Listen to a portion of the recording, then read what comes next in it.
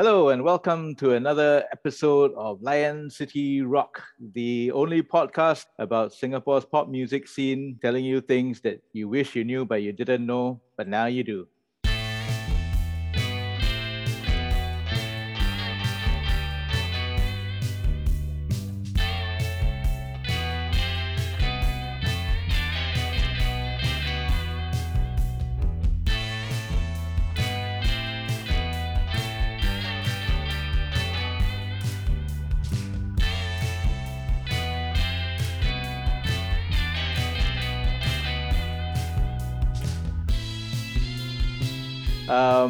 Today, we're going to be talking to, I think, one of the most exciting bands, the member, not the band, just we only have one.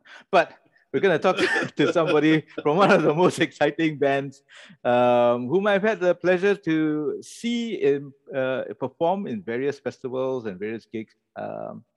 And the person that we're going to be talking to today is none other than the head honcho of Surrender HQ, Mr. Saiful Idris. Hey, Yay! welcome, Saiful. Right, hello everyone. One of my favorite songwriters, man. Thanks for having me. Thanks, Kevin. Hey, man, how are you? How you been? I've been, just living the normal, the average Singaporean's life, I guess. You know, work and spending time with the family. Yeah. As you know, this podcast is all about music made in Singapore, and I'm going to start off by asking you about your own musical journey. Like, how young were you when you first decided that, music is a cool thing to do? Okay, my musical journey. I grew up listening to a whole variety of stuff lah. My brother is quite a legend in the local death metal scene. Yeah, but he also had a very eclectic taste. So at one point, I was listening to the Beatles while listening to death metal. Grew up listening to sentimental Malay rock, of course. I'm sure you can hear that in my music. Hang on. Yeah. For those who don't know, who's your brother? His name is Kai. His band was Braikolakas. It's like if you happen to be able to catch the name, then well done. But he's like a proper legend in the death metal scene. So he used to trade tapes with like death metal bands from all over the world. So I would know all your underground death metal bands like Mayhem and all that. But he also brought back things like the Beatles, Britpop, so all the Radioheads and the Suede. He was a huge fan of Suede. So that's where I got my early music education, I suppose. I mean, I was just listening to whatever my brother was listening to, it was a bit. It wasn't the same kind of things that my peers were listening to. So I was a bit different in a sense, which would be a recurring theme in my life. But I think through all that I learned quite a bit about music. Like if you can appreciate death metal, you can appreciate the structure and the melodies and whatever in death metal, then you can appreciate anything. Like seriously, it's super technical and stuff. I learned quite a lot about music. In secondary school, like most young Malay kids back then, I was jamming with friends. So Fandi was my secondary school mate. So we've been jamming since we were about 14, 15. After that, we formed a band called Super Spy. When we played ska punk. Inspired by bands like No Doubt and the music of the time lah, Yeah, that really dates you, man. Yeah, I know, right? This was Gwen Stefani when she was still cool. Ouch. But it was fun. And we kept that going until after NS. And then I left Singapore to study in the UK. So I guess we saw that Super Spy was not going anywhere, so we kind of decided we would do something different. Can you give us some can you give us some context? What year is this? This was I left in 2000. Oh, okay. Came back in 2004. Okay. Yeah, so this was really right at the start of the whole like bands like the Killers, Franz Ferdinand, the dance rock thing. Yeah. So but before that, I mean we also were quite interested in dance music.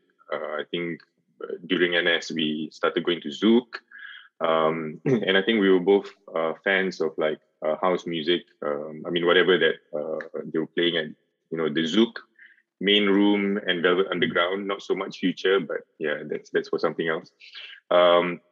So yeah, I mean we both had the interest. So I mean for me as a songwriter, I always thought that there was that possibility to kind of bring the two worlds together, dance music and rock music. And we kind of explored with that, but I think bands like the Killers, Franz Ferdinand really showed us how to do it. Yeah, so I suppose that's why they were very big influences on our music. But if you really analyze our songs, I think yes, you hear the Killers, you hear Franz Ferdinand a bit here and there, Arctic Monkeys. But for me personally, I thought I took a lot from Ash actually. Yeah. Okay. Yeah. I think in terms of the melodies and the kind of harmonizations and all that, I think I took a lot more from Ash than from these other bands. So yeah, and then the Great Spy Experiment kind of started to become successful. Yeah, we managed to last, how long was it? 10 years. Okay. Yeah. So in terms of the Great Spy, then, like, how do you guys get together? Like, I mean, did you send out, notices, hey, want to do a band with this kind of stuff? Or how did it all come about? Well, it came about quite, I think things just fell into place. So I mean, me and Fandi were always playing together. Before I left for the UK, Fandi was playing in a band. I can't remember the band's name, but Song was in the band. So that's how he met Song. Okay. So when I came back, before I left for the UK, Super Spy recorded like an album. We did it all in one night, like from we started in the evening and it went all the way to the morning. Song was part of that recording. Where was it recorded? Where was it recorded? This was in the old Beat. There's this studio on Jalan Pinang, Beat Merchants. Beat Merchants. Okay. Yes. Okay. Wow. Yeah. Okay. So we recorded a whole album, I think 13 or 14 songs in one night. And Song, he barely. Yes, Song he came in to record, and he barely knew the songs, but yeah, he just kind of went with it, and yeah, it was. I mean, production value wise, it wasn't the best, but it was fun. Yeah, yeah, but that was kind of that for Super Spy lah. I mean, yeah, we didn't really do much after that. So that was me, Fandi, and Song. And then when I came back to Singapore, I went to NIE for teacher training, and there I met Kai. I was introduced to him by a lecturer who just thought that we would get along, and we did. Yeah, well done. I found out he was, because he was a musician as well. I can't remember his name. What was the band's name? My memory is really not there anymore. But yeah, so he was in a band as well, and he was courting Meg at the time. They were starting to go out, and she would come along to our jam sessions. So the funny thing is how Meg joined the band is really, we were jamming and she was sitting outside and we were like, you know what, we need somebody to like press the keys on the keyboard. So we asked her if she would do it. And then that's it. That's how it started. Wow, nice. Excellent. Yeah, well, I haven't thought about this for so many years. I mean, so long. Oh. Yeah, but that's how the band started. And then, I mean, every time we talk about the band, we talk about the 5 musicians and the 2 managers as well. So we have Huzaifa and Mike. Japa was an old friend of Fandi and I. Mhm. So he was our first manager. So when we started out, he was the one who was kind of like helping us with the admin stuff. And then Mike was a friend of Kai's. Yeah. So when he came in, I think because of his knowledge of marketing and business, I think he really brought the whole enterprise to a different level. Yeah. I think one of the key things about your band that struck me when I first heard about you guys was that level of professionalism. Is a bad word to use, I know, but It's fine, yeah. No, it's not. It's not a bad word. What are you saying? you know, back in the old days, you know, if you were too pro or too slick, you know, it was a bad thing. But having said that, you guys had. I mean, I love that logo that you guys had, the Great Spy logo, and I like the fact that when you guys put on a show, it's very you guys look very slick. Look like you knew exactly what was going on, you know. So I mean, was that a key thing? I mean, how I don't know, man. Okay, honestly, on stage, right, I thought we were a mess. I mean, okay, but if you look at the context, right, I mean, you're right. I think we came from an era where it was really rock and roll. I mean, you compare the bands back then and the bands now. Yeah. I mean, now it's a lot more technical. It's a lot more about precision and being very slick, like you said. So I think we were kind of the middle ground. I don't think we were as slick as we should have been. But compared to the scene back then, yes, I guess we were. I think, to be honest, what distinguished us was that we had this vision that we wanted. I mean, we were all like Song, Kai, myself and Fandi. We had been in the scene for a few years. And we kind of felt frustrated about where the scene was because we felt that more could have been done. I mean, especially Kai and Song. I mean, they had been around for longer and they were in bands that were quite established as well. Right. Yeah. So we did have this goal of wanting to do something that, I mean, we said that we wanted to change the face of Singapore music, Singaporean indie music. So that was always our goal. So whenever everything that we did, we wanted to kind of set the bar. We wanted to do something different. We wanted to do something that, that would elevate the scene in that sense. And then I think Mike played a really critical part in that because he really opened doors for us. You know, in terms of like the commercial things, I think there was a lot down to him. And that helped because we could just focus on the music and but on stage, I think we were just we were just being ourselves, really. There was no planning. I mean, there was a set list, but there was no like coordinated moves or whatever. We didn't know who would talk when. You know, like sometimes I would be talking and then Fandi would just chime in and it's just When you feel so cold, honey, so come let's take off. Chase the line we spoke of, 'cause nothing else compares. Nothing else compares.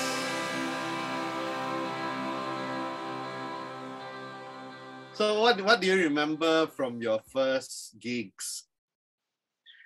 First gigs. Our very first gig was at Prince of Wales. Little India. Okay. Yeah, we played there a few times actually. The most memorable thing from our first gig was that we did a cover of Jay-Z and Beyonce's Girlfriend. Oh, right. Okay. Yeah, and there were like, I don't know, maybe like 6 people. But they were really I think this was our first gig, but I could be wrong. But but they were really enthusiastic about it. And then and there was this one guy, his name was Rico. Yeah, and he came up to us afterwards, and he was really like enthusiastic and talking about the music, and yeah, and that was cool. So we played there a few more times, and we decided to join this competition organized by Power 98. Yeah, and I think that was really when things started to blow up because we got on the radio. We got support from Rosalind, who was a DJ there back then. Yeah, and that so to kind of make the most of that, we quickly recorded the Captain Funkicle single. Right. So the B-side was Class A Love Affair. Yeah, and then we just put it out. We started getting more shows, and yeah, that was how we kind of got started with it.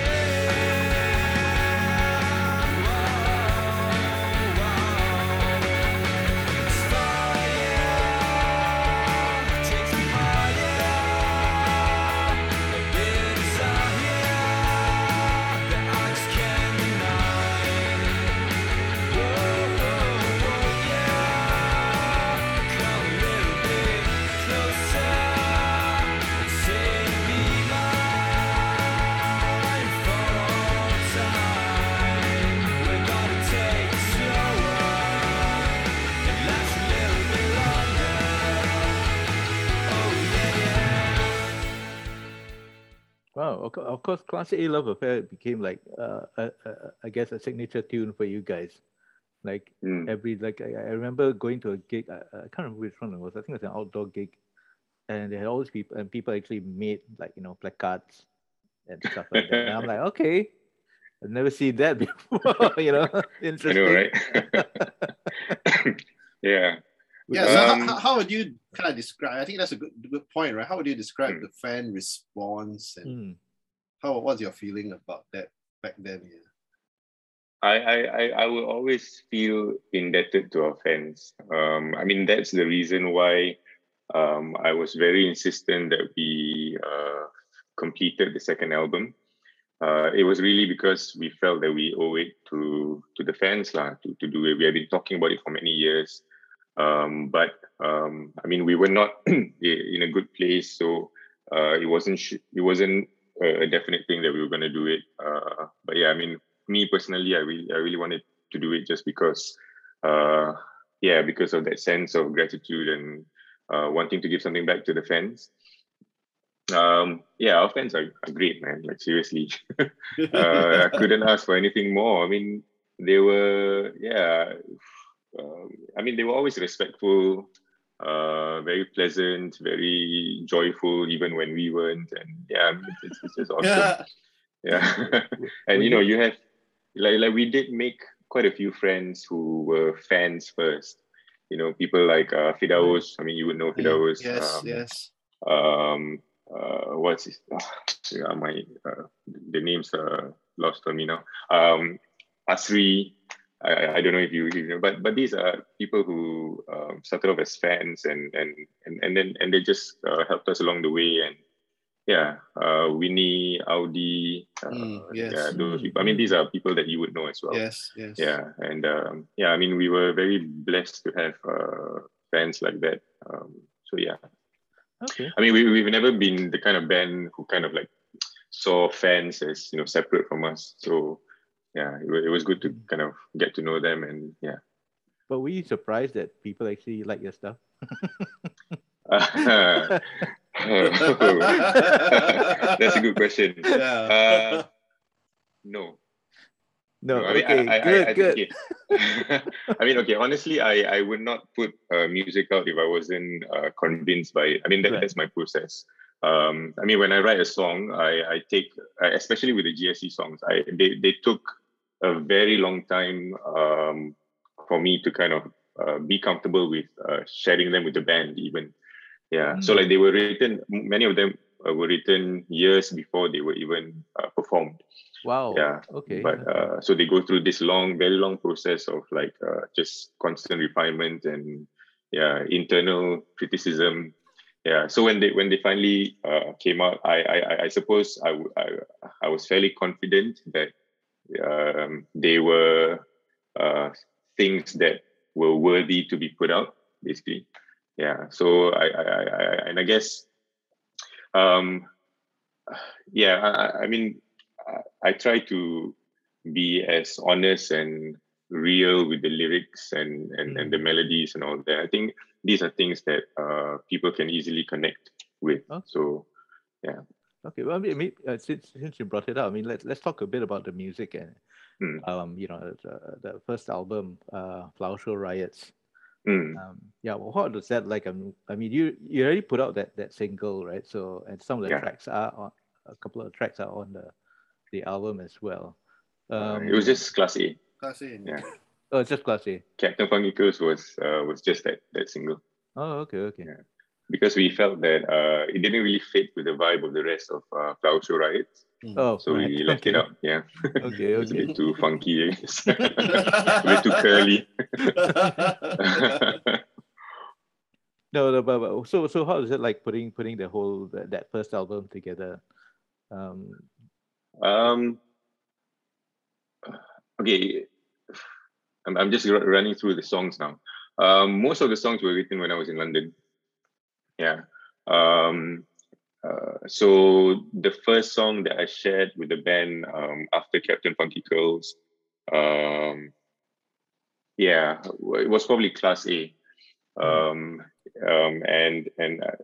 I think from there, and when we started playing, so for our first gigs, I think we played mostly covers, and maybe one or two originals, and then we kept building from there.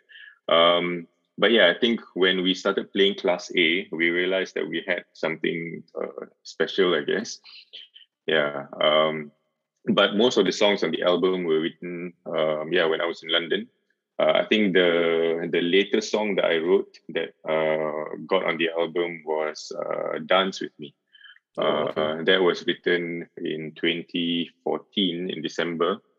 Yeah. And so the song, 2004, yes, that's right.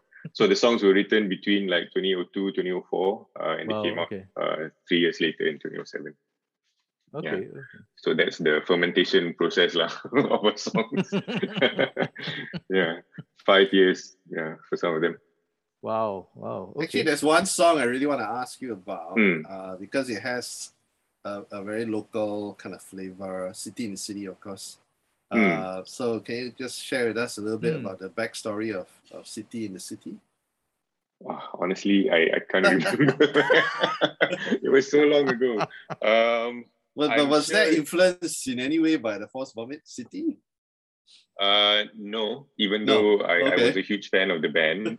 The reason I chose the name City was just because of it's just a play on words because it's City in the City. The song is about when I was younger, I used to be very interested in the kind of like social issues that the Malay community faced, especially when I was in JC. That was kind of all that I was kind of really passionate about.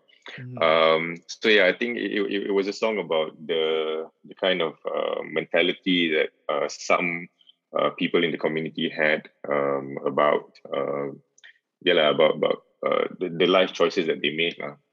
So it had a very serious message, I suppose, about young motherhood and all that. But I think musically, it was definitely inspired by Franz Ferdinand. I mean, the guitar sound, I think, is very Franz Ferdinand-ish. I think it's just a coming together of many different influences. I mean, like the last part is probably Arctic Monkeys, with the drums and all that. Right. So, a lot of things coming together. That's just what we do, I guess. We just mix and match everything. She's out with her friends or she's out with her man at the disco. Oh, when she's got 7 missed calls. Her friend and mom tried to reach her 'cause her little boy's got a bomb. All he needs is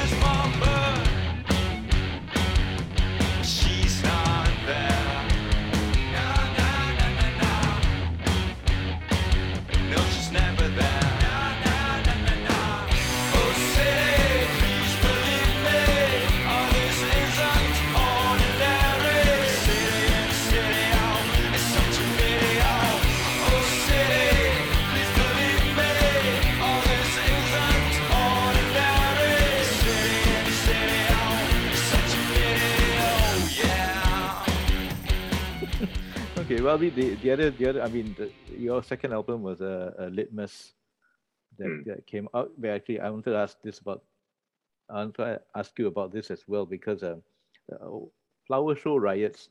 Why call it that? And Litmus. These are very interesting album titles, I think. But well, what's the idea behind Flower Show Riots? Flower Show Riots. Okay, so the song was about I don't know, man. It was just about my observation of I was working in an area in London that was quite posh. I was working in the was it Tower or HMB? In a music store in Kensington. So a very posh place. Yes. So the kind of things that Chelsea, you basically. Yes, Chelsea, yeah. Yeah. So there's a relation to the Chelsea Flower Show, which is something that the rich people do, yeah. But yeah, it was about that kind of tension between the rich and the rest of London, the working class and whatever. Yeah, so the song was it wasn't a satire, but it was just an observation. But the voice was from someone who's obviously yeah, within that circle. I mean, within the small circle of rich folks. And I think we chose the title because it was probably the most catchy. Something different. We liked the so to release the album, we set up our own label called Riot Records. So we thought they just fit very well. So that's why we chose that for the title. Welcome to the flower show. Yeah, it will be alright. Don't touch a thing, and it will be just fine. Welcome to the flower show. Yeah, it will be a blast. That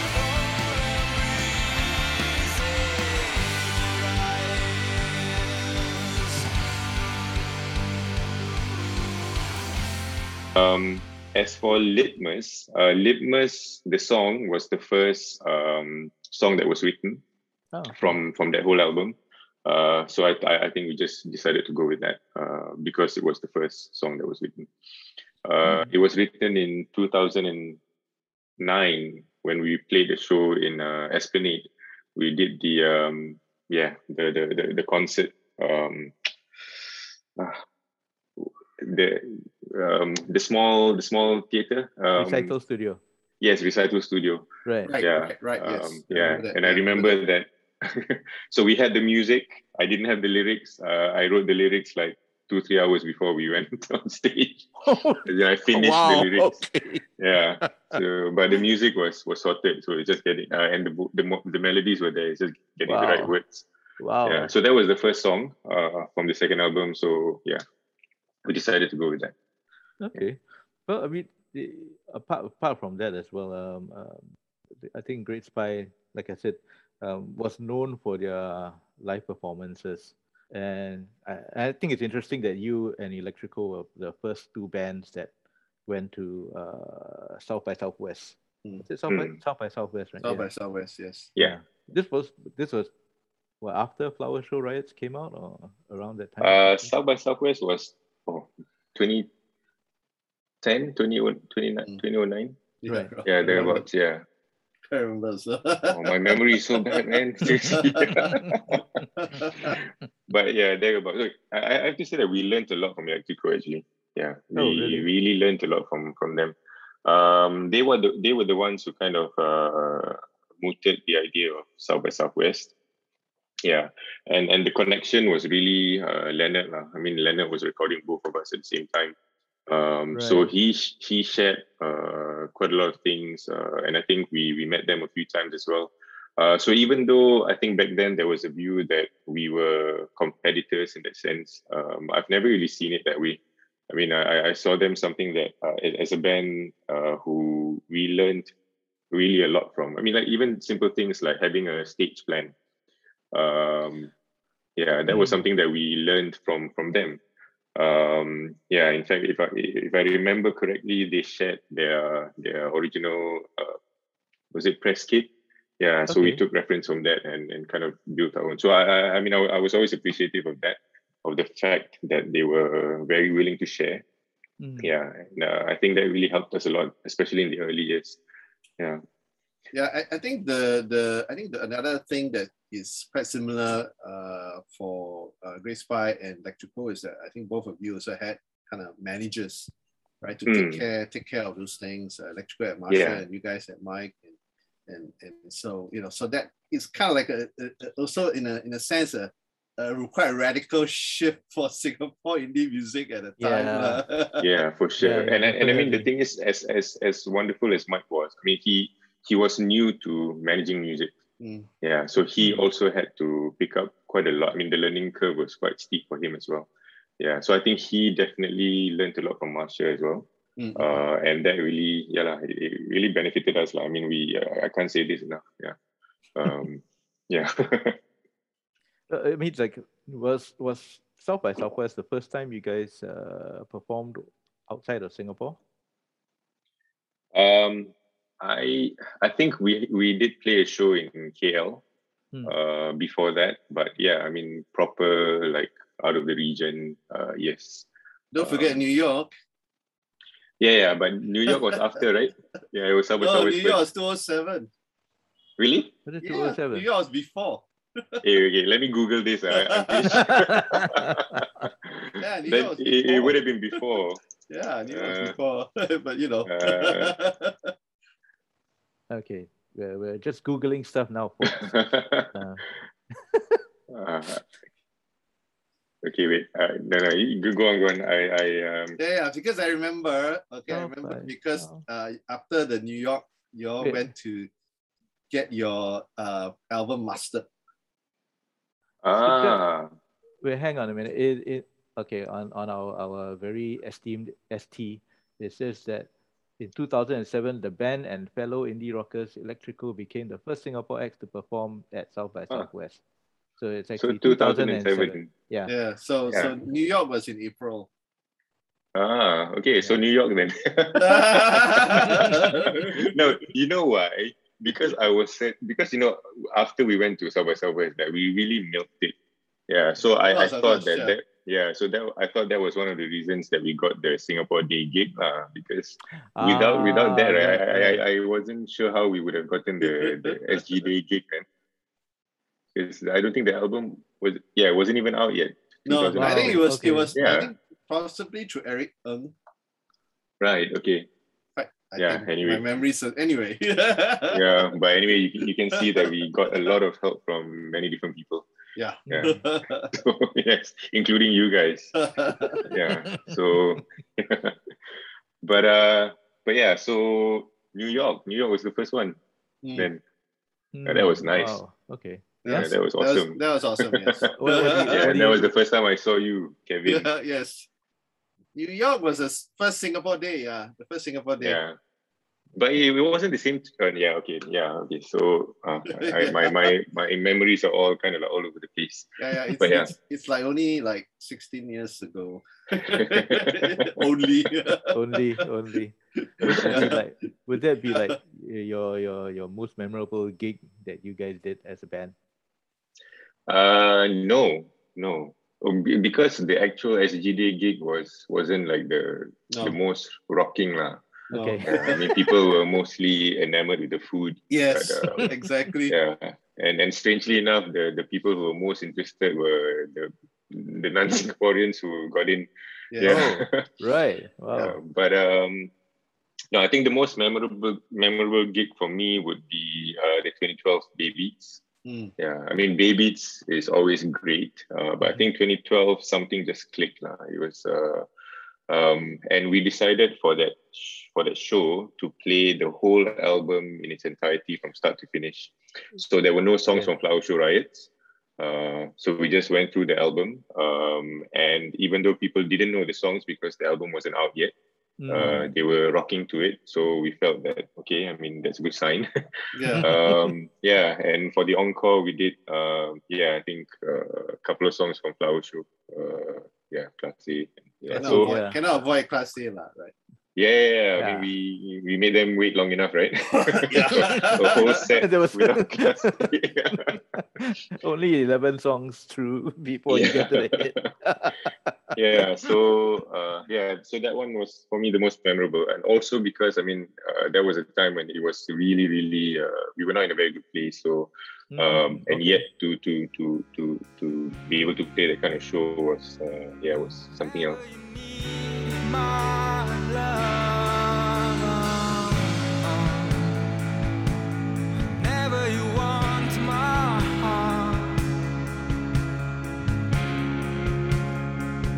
Oh, never you want my heart. He says, fervent If I remember, you guys also opened for oh my god, now I can remember. It was just on the tip of my tongue. You opened for a band, a famous band. Which one is it? Stereophonics. Stereophonics. No, Yes, that's right. Yes, that's the story we like to tell. The Stereophonics. Really? I don't really remember much.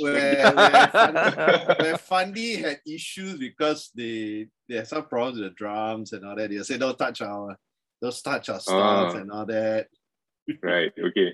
I don't remember, man. The usual problems with Singapore bands being opening for assholes. Yes. I know. I mean, you can't blame the one them. I remember also is there's one 2010 because you didn't get a chance to sound check because of Kanye West. Oh yes, that's right. That was that was the F1. Wasn't it the F1 show? No, F1. It was some festival. The Fort Canning, is it? Fort Canning, yes. Fort Canning. Yeah. I can't remember the name of it now. Oh my god. I think it. Yeah. Oh my god. Yeah. Fort Canning Rock. Yeah, we are also old, man. We can't remember anything. It's only 10 years ago, man. I mean, I have problems trying to remember what I ate yesterday already. So. No, but to be fair, we can't blame them because they are traveling with their equipment and all that. So they can't risk getting damaged or whatever. So I suppose I can understand but I cannot understand giving us different gear is fine, but then don't give us like the cheapest gear, Oh right. Like the smallest drum set, the smallest amps, and then the problem is not with the foreign acts. The problem is with the organizers. That's what my point is. And their attitude towards local. So where's my drink? Yeah, it's the first drink, right? No, but it's true. It's true. I think I'm always so like understanding. I mean, it sounds like I am, but I suppose for them, I mean, at the end of the day, it's still a business, and I don't know. They may not understand the musical aspects of it. The considerations that are necessary for these kind of things. Yeah, but having said that, I mean, we have worked with some very, very good organizers, and I think kudos to them as well. To be fair. They try their best most of the time. It's the bigger organizers that tend to be a bit more dismissive, I think. Yes. Which is kind of strange. Strange. Because you think that they have like the know-how and the resources, resources to actually put on a very I remember once we came to a show, and again it was by one of these bigger event organizers. They didn't have the gear for us. I think they assumed that we could use the same gear as the other foreign act. So we had to last minute scramble. Oh wow! I think this is the Stereophonics. Is it Stereophonics? Yeah, I think that's the Stereophonics. No gear at all. Like, huh? Yeah. So we I think we had to call our contacts and get them in last minute. It was quite crazy, but wow. Okay. So yes, behind the scenes. yeah. After Litmus came out, that was in 2013. About a year or two after that, you guys decided that Great Spy would not exist. Well, I mean, what was the reasoning behind that? And I think honestly speaking, there were a number of different factors. Personal within the band. I think within the band, there were certain tensions. And this was already this already existed even before, like 2011, 2010, thereabouts. But I mean, it was always something that we were able to work out and to keep things going. But then other things started coming into play. I mean, I went through a very difficult time in 2011 onwards. And I think, to be honest, I just bummed the whole band out. So it kind of, the way I was, I think it made coming together not very enjoyable for the rest of them. Right. Yeah. But there were also other things like, Kai and Mac, they had their own situation at home. Right. With health issues. I mean, Mac was, I hope she's okay with me saying this. I mean, she was, along the journey, she had her own health issues as well. Yeah. So I think we knew that Litmus was going to be our last album. I think that was something that we quietly knew, but we wanted to have a good final show before we left lah. I mean, we left the scene. So I think it took us about 2 years to set up, the House of Riot show. Which would have been the perfect way to go, except that, as usual, my throat was a mess.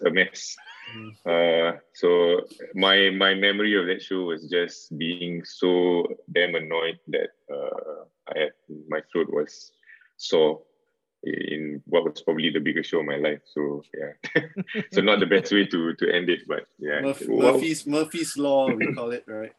Yeah, but with me, because I learned music by just playing the guitar at home, the typical void deck kind of musician, Okay. So I never had any training when it comes to whether it's guitar or singing. I never had any formal training. I never knew how to take care of my instruments, my throat. Right. And I think it's just many bad habits that eventually kind of messed up my system. So I can't sing now because I think my vocal stamina is just so bad. But it's it's just a sad memory from that show, because otherwise I thought it would have been really, really wonderful. But you came back with another band quite quickly after that, I think, if I'm not wrong. No, it was a fake band. A fake band. Yeah. Okay. So the East. The East was a solo project. So I've always wanted to play the drums. So I wrote. So the songs for the East, some of them were actually written for Great Spy, but we realized that they were a bit too light for Litmus. Yeah, so I had these songs that were indie rock but a bit lighter, and I just decided to put them out and I wanted to so I used that as an opportunity to kind of do everything. So play drums, play bass, in addition to singing, playing guitar. And then it took me many years to realize that I'm just not a very good drummer. So I had to, oh my God. Wow. So I had to re-record it. I mean, I had to get Bani Hidir in to record the drums. And so then I put it out just for fun. And then a couple of weeks later, Bay Beach called to ask us to play a show, which I thought was quite funny. So that was the one and only gig by the East. Yeah. Okay. So, fake gig by fake band. It was a real gig. Real gig by fake band. By a fake band. But that was funny. Never expected that. I thought I would put it out and nobody would notice. So You thought wrong. Bonus. Big bonus.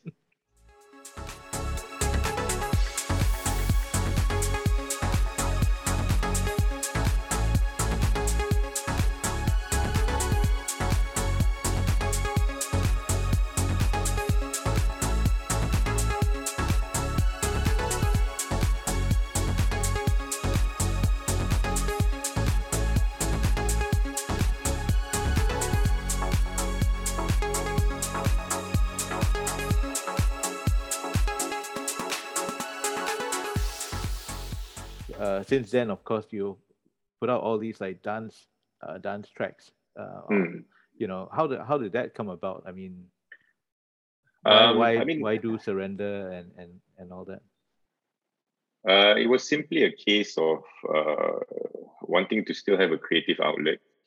I mean, I was still writing melodies and songs that were, you know, like indie rock in nature, but I was finding it very hard to write words, to write the lyrics.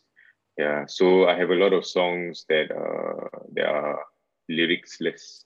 Yeah, and the thing is with band music as well is you need a band, and I think I was in a place where I didn't really want to have that kind of I didn't think it was best for me or for the others for me to be in that kind of situation where I was working with other people. So that's the beauty of dance music, because you can do it yourself. I mean, you can do it in your bedroom all by yourself. So in the past 5-6 years, since even before the Great Spy, just one December morning, I decided, okay, this is a new year. I'm going to download, get a proper copy of a digital audio workstation. So I got Ableton, and then just learn how to produce music. So, so I think, and I mean, it goes back to, I mean, I've always been interested in dance music from the Zouk days. When I was in London, I was DJing.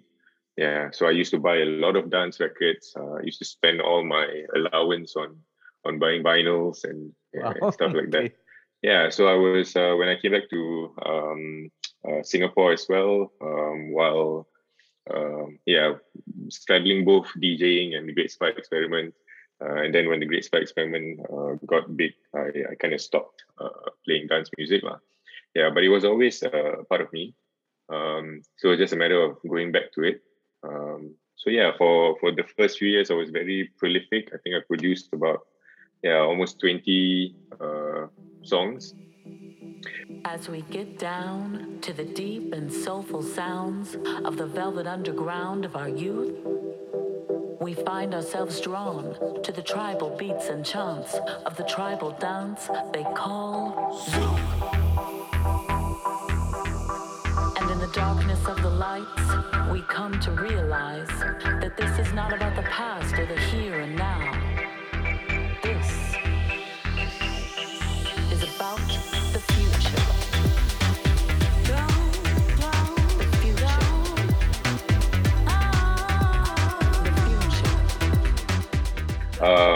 I sent them out to a few record labels. So I got picked up by a couple of labels in Germany and Denmark. So these are the underground dance music labels. But I felt that they were not doing anything for me. So that's why I decided to set up my own label. And then when I set up my own label, I was like, I cannot just release my own music, right? It's like, it's like so shameless. So I started, I started kind of like approaching producers to release on the label. And the past 2 years, it's been, I think the label has grown quite a bit.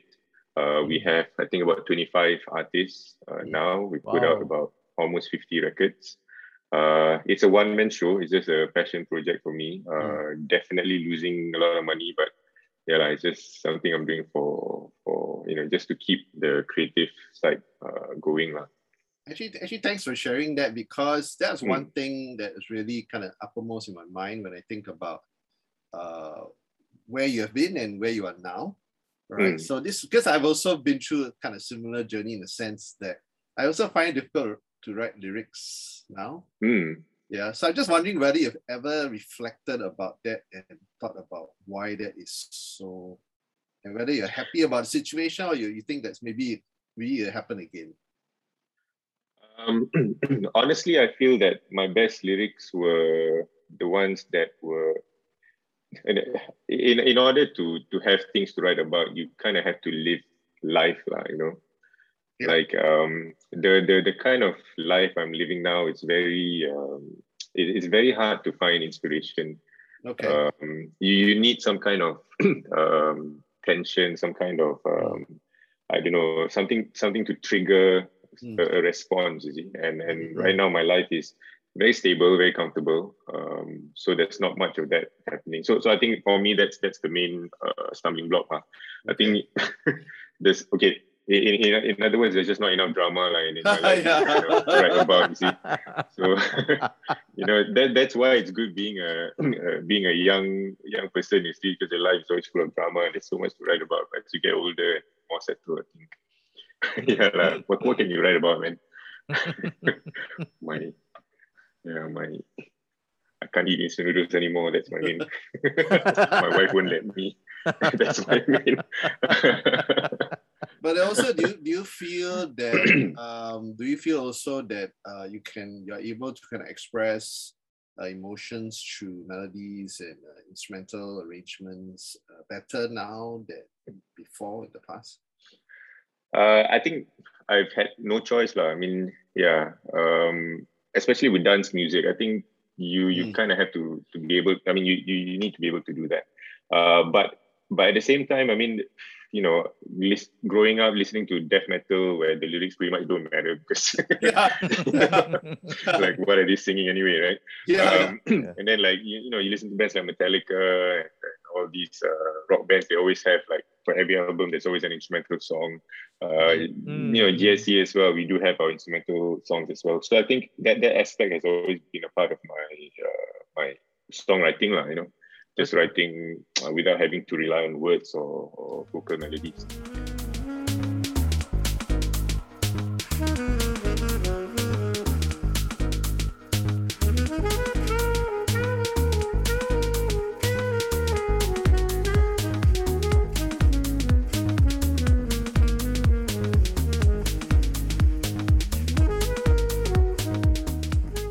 One of the things that I like about doing dance music and doing production is that there's a lot to learn.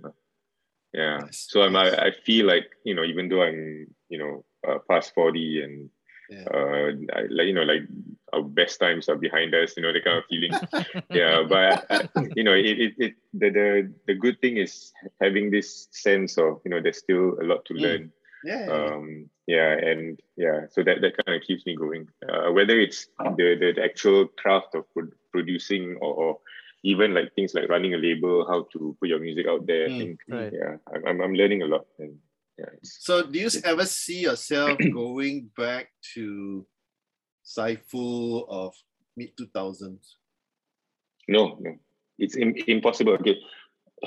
So the thing that I went through in 2011 was it is definitely life altering. I mean, I was clinically depressed for many months. Sure. And I think one of my takeaways from that experience is that when you go through depression, you don't really recover from it. I think it changes you. And I think if you're insistent on going back to who you were before the unraveling, I think there's just no way that you can move on. I mean, I don't regret the episode or the experience because I think I gained a lot of clarity. I think I have a more acute understanding of who I am as a person now. So to go back to who I was before is for me virtually impossible. I think it would. Would I go back to writing songs? I